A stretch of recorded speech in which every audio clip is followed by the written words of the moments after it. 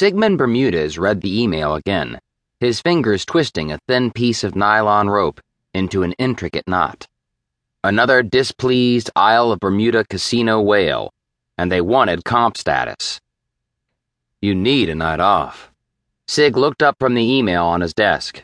Nights off are for sorry sacks, who don't want to make money. Says my boss, whose casino makes more money than any other in the tri-state area. Kanoa, his bodyguard, said, with his arms crossed, armband tattoos peeking out of the sleeves of his plain, black t-shirt. Anyway, I'm not saying it because I believe it. This is a directive from upstairs. Damn. His uncle was the cause of the email in front of him. Since Sig's father passed away, they'd been in a constant struggle for power. The casino belonged to him, not his father's brother, who cared more for living a decadent lifestyle than managing the $1 million business on the verge of pulling out of the red.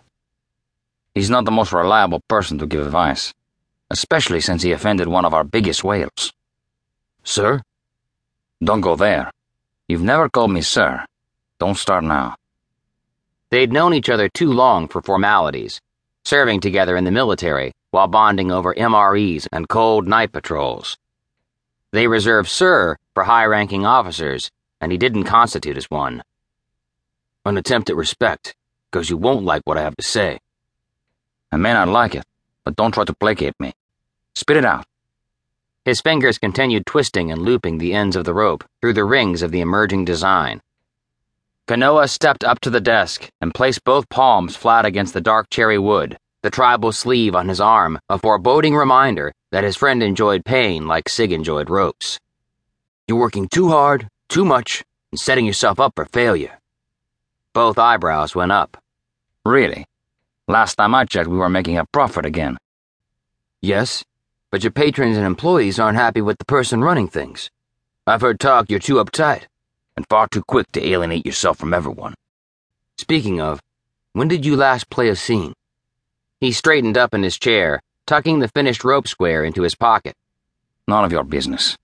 The last time he'd bothered to indulge his kind of fantasies, sexual or dominant, had been before his father's death.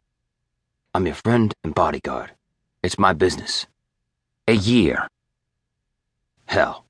Kanoa swung away from the desk and marched over to the massive window overlooking the main casino floor. The t-shirt and jeans look made a stark contrast to his own three-piece suit.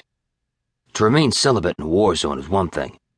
Self-induced deprivation is crap when you've got a whole room full of women ripe for the picking. I don't want a woman who's damaged or suffering from an addiction. Not to mention most of them wouldn't know what a scene is. His friend scoffed. They're not all like that, and a good portion don't know what they are missing. There's not enough time on my schedule to waste trying to find out. The fact remained his particular tastes were hard to satisfy. Most women wanted a man who'd give them safe, vanilla sex with maybe a few rough moments, involving pulled hair or driving them against a wall. He wanted more than those basic, simplistic ideas of sensuality. He craved his partner's submission and obedience. And you know how I like my women. I'm not going to find one out there. But what if you could? What the hell are you talking about?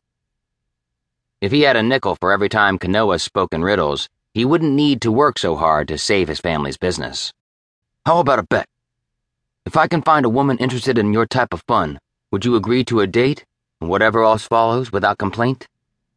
Do you want to lose a bet to me again? His bodyguard was no gambler. No, the man fared better in picking up women or fighting assholes. I've got the winning hand this time. I know the perfect service to find what you're looking for. Don't tell me about it. Just do whatever you're going to do. At least you asked me before you did it. How do you know? Kanoa smiled, leaving the room. Back to work. Sig picked up his phone, ready to make an apologetic call, and crossed his fingers, hoping to keep another whale from diving overboard.